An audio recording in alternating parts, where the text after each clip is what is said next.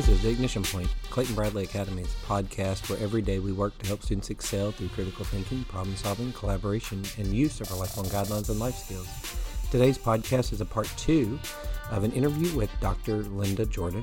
Linda is a person that comes to our school and helps us train our staff on different things that are happening in the model of education that we use, as well as keeping abreast of things that are happening in the broader realm of education.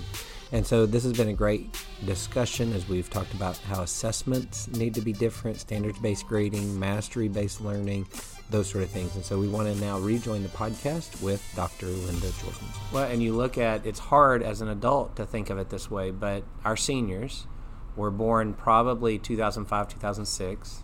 Mm-hmm. So in reality, they've not ever known a world that didn't have an iPhone, because the iPhone came out in 2008. Yes. And so, and an adult, you go, oh no, the world before you had a phone at your fingertips, they don't know that. And so one of the things we talk about, Dr. Daggett, when he was here, talked about too, of we've got to help prepare them for their future and not our past. And understand that they're going to have different connections, they're going to have different words, they're going to have different ideas that they're going to go back to, that you go, well, why did you even go back to that thought or that idea? It's because they're living in a different world than what we experience, which is fine to recognize that and say, well, I am who I am because of what I've experienced, but my kids are going to be who they are as an adult based on what they're experiencing right now, and how can we help them learn what they need to know so that as they walk out in that world as an 18-year-old, 19-year-old, that they'll have the tools they need to be successful. And then the question comes back to, well, what are those tools, right?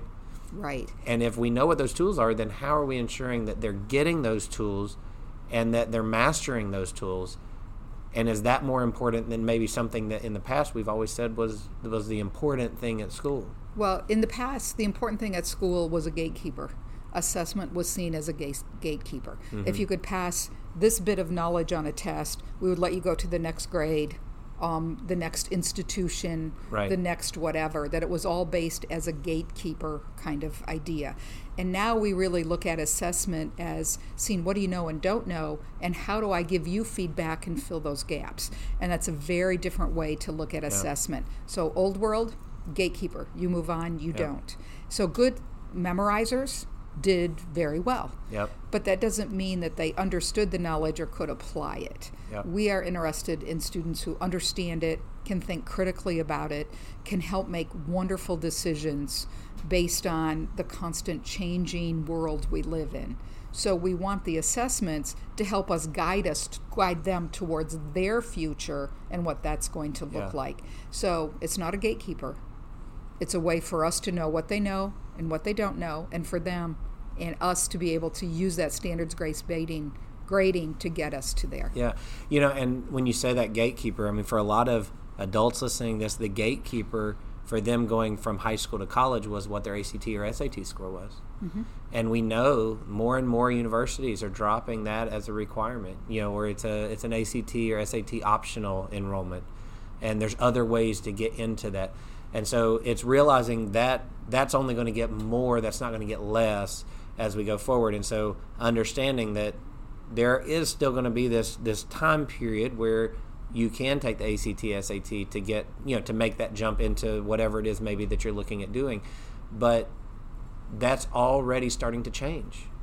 And assessment is always going to be there, whether it is if you are going to have to take the assessment to pass the health test to work in this restaurant, and to wash your hands, which you're hoping everybody has learned. There's going to be an assessment to get a driver's license. Yeah. There's always going to be certification type tests that is a bit of a gatekeeper. I mean, do you want your doctor to have passed their medical test? You hope so. So there's going to always be assessments. So I don't want to throw everything away. Right. But we have to do a better job of not making that the ultimate score. The idea is what do we do every single day to make sure kids know what they know that's going to lead to that. Yeah, absolutely. And so that's, kind of thinking about how we do assessment, how we try to do it differently, and not saying that when you walk into our classes here at CBA, you're still going to see you'll still see those standards standardized type test occasionally. You're still going to see multiple choice tests come up. You're still going to see some memorization in there because, like you said, there's skills there that they do need to know how to do. They do need to know how to take a multiple choice test. Until they change the driver's test, right? You still have to go take that. It's a computerized test as opposed to a written test, but it's still a multiple choice test. And so we want them to have those skills. So you'll still see that on campus. It's not that we've thrown that out, but it's looking for other ways to assess. And when you were talking about the difference between formative and summative, for some people, when they hear you say, well, we should be assessing them all the time, that's overwhelming for them because they're thinking of like pop quiz every time you turn around, those kind of there goes that dopamine. That's right. That kind of test. But that's not what we're talking about whenever we say you're assessing them, because that assessment could come through a conversation. That assessment could come through a game that we're playing in a classroom. It could come through us acting out a scenario and seeing how did they act that out? Did they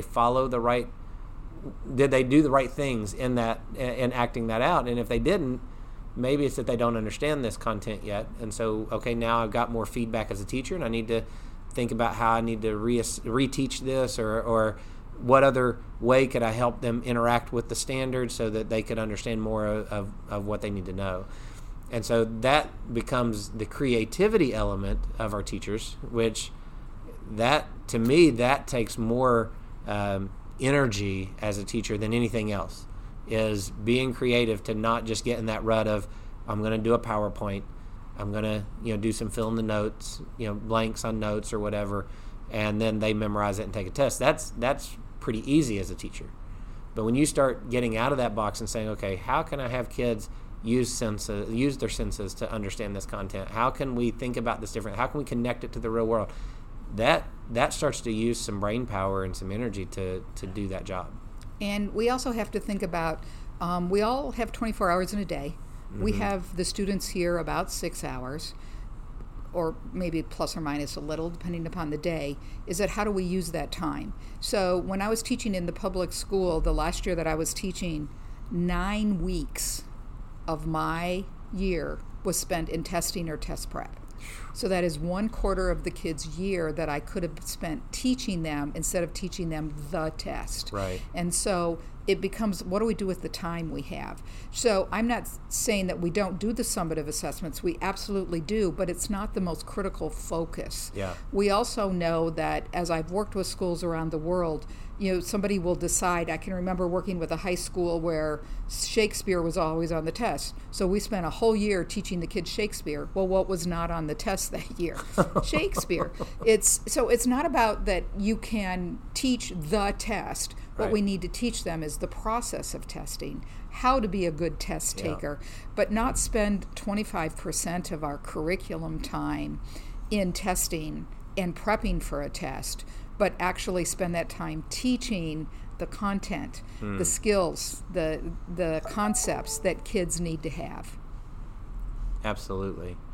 And so I think that kind of shift is tough for sometimes parents to understand, and sometimes it's tough for educators to understand too, as we're helping them focus on the standard and focus on how can we introduce this in a way that helps the learning take place, and then how can I assess it in a new way, in a creative way, and that just then causes school to look different.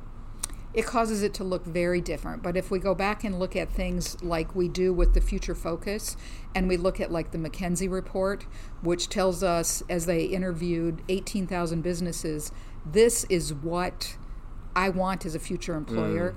They want kids with critical thinking. They want students or employees that have critical thinking skills. They're saying, I can teach them the bit of content I need, but I can't teach them to be good people, like our lifelong guidelines and life skills do. Yep. So what we have to think about is, once again, as you said, that world that we're getting them ready for.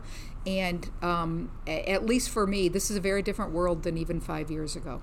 Mm-hmm. We're living in a very different place with technology and global connections. So we have to think about, are we really getting them ready? So in school, we're still using the Carnegie unit from 1906, and this is about to be 2024. Yeah. Is that I don't want to throw away the baby with the bathwater. There are some pieces that are good. We're going to continue to assess kids, but that assessment may look different as it has before.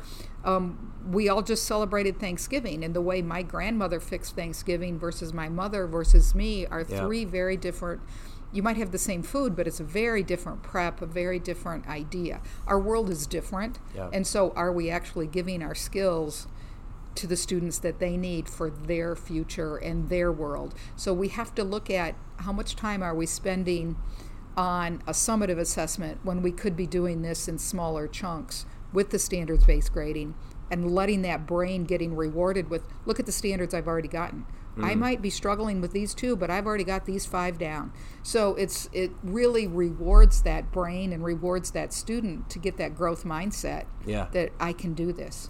And that goes back to the growth mindset that you talked about. You talked about the skills on the McKinsey report, and that goes into this understanding of when you see successful people in life right now, successful adults, even older successful adults that are maybe getting near the end of their career. A lot of what made them successful was not the content. It was not their ability to pass multiple choice tests. Like you said, many times those were gatekeepers. But the things that I bet if you talk to them of what make them successful are exactly what you're talking about. It was they know how to problem solve. They know how to think critically about a situation.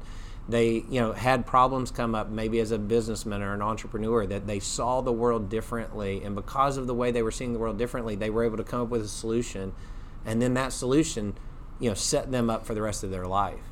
And, that's the people that you go to in history when you look at the people that changed the world. The people that changed the world were able to think critically. They were able to problem solve. Many of them were able to collaborate with, people that knew things they didn't know. And we may only see like Steve Jobs, but Steve Jobs had other people that he worked with to do the things that he either didn't want to do or didn't know, right? And so he knew how to collaborate. He knew, how to use lifelong guidelines and life skills. Now, sometimes they don't use all of them like we would want them to use them, but they use what they need to use to get to where they want to be. And so that's teaching those skills of how do you think critically, how do you problem solve. If you can get a person like that in a career, they're going to learn the content at that point, and they're going to learn what they need to learn to be successful. But it's if they can't think critically, if they can't problem solve, if they can't collaborate, if they're not creative, if they don't know how to just get along with others, that's really going to put them behind of trying to really be successful out there. And there's not going to be a position for them. We have artificial intelligence. We have so much technology that can do things that it might have taken a person to do in the past. And companies are looking for someone who can take the current knowledge and make it new and come up with a new idea for it. And if we don't teach our kids how to be creative problem solvers, how to have curiosity and wonder about those things in the world, we don't progress. And that's what we need, our students who can think creatively. These are the facts, and I need to know some basic facts, absolutely. But we need to just look at it in a different light. So as we look at assessment, as we look at standards-based grading, yes, we're assessing lifelong guidelines and life skills because those are just as important that they have those. We're looking at critical thinking, and we are looking at that content. What do they know? What do they understand? What are they able to do? And we're doing it in smaller chunks versus just a B in science.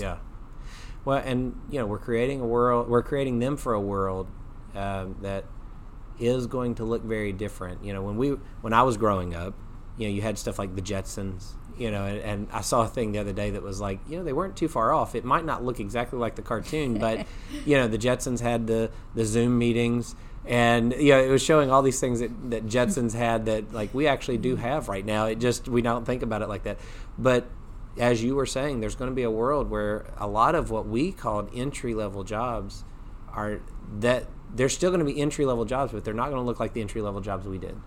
There's already less people working at the grocery store, right? There's the self-checkout lanes. I saw a thing the other day that was like this store is now going to just pull the truck in and let the customer come in and stock their shelves too as they're checking out their own groceries. And it was like, yeah, okay, I see it. But we're not too far off on the technology for a lot of that to be automated. And so some of what maybe people listening thought of as their, first job in high school, or first job, while they were in college to kind of help them get through college or whatever, or first job into the real world, that kind of job is not a guaranteed position that's going to be out there for your kids. And so you've got to be able to prepare them for whatever that first job might be for them that you don't even think is going to be around, because you go, oh, that's way too far out in the future. And with the rate that technology is moving, it might not be that far out there in the future. But I like what you said with first job, is we have to realize these kids are not going to be our grandparents that had one job for a career, right. That they're going to have multiple jobs. And because the world is changing so fast, we have to teach them how to think, how to be lifelong learners. Yeah. So as the world changes, they understand the process of learning, so they're ready to go into their second and their third and their fourth job, because that's just how the world works today. So it's not about I go to school and learn one thing and I'm going to do this for 30 years. These kids are going to have multiple careers just because the world is changing quickly, and we have to teach them to be that critical decision maker, problem solver. And if we're changing the world that way, if we're teaching in a different way, we can't assess in the same way, because we're not assessing the same skills, the same ideas that kids might have needed in the past to be successful. Yeah. I heard a person, I think it was Simon Sinek, doing a presentation, but he was talking about, he was talking to a group of adults, and he talked about getting that gold watch. And he was like, the majority of the room didn't even have a clue what I was talking about, because people don't stay in, it used to be, like you said, they'd stay in a career for 30 years or whatever, and they get the gold watch on retiring from that, that was like the start of their retirement, right? And it's like, nobody's in the same career that long. Like, nobody gets the gold watch anymore. But and it's not a bad thing. And so school has to reflect what they're going to be walking out into. And so assessment is a huge part of that. Standards-based grading is a huge part of that. That's why we're talking about that today. And so this has been a great discussion. Like I said, there's a lot that can unpack here. And I know that we'll have future conversations where we'll probably unpack even more of this. But thank you so much for sitting down and recording today. Thank you for having me. This has been The Ignition Point, Clayton Bradley Academy's podcast, where every day we work to help students excel through critical thinking, problem solving, collaboration, and use of our lifelong guidelines and life skills. If you'd like to find out more about Clayton Bradley Academy, you can visit us on our webpage, www.claytonbradleyacademy.org, or you can find us on social media sites at CBA STEM or at Clayton Bradley Academy. We hope you have a wonderful day.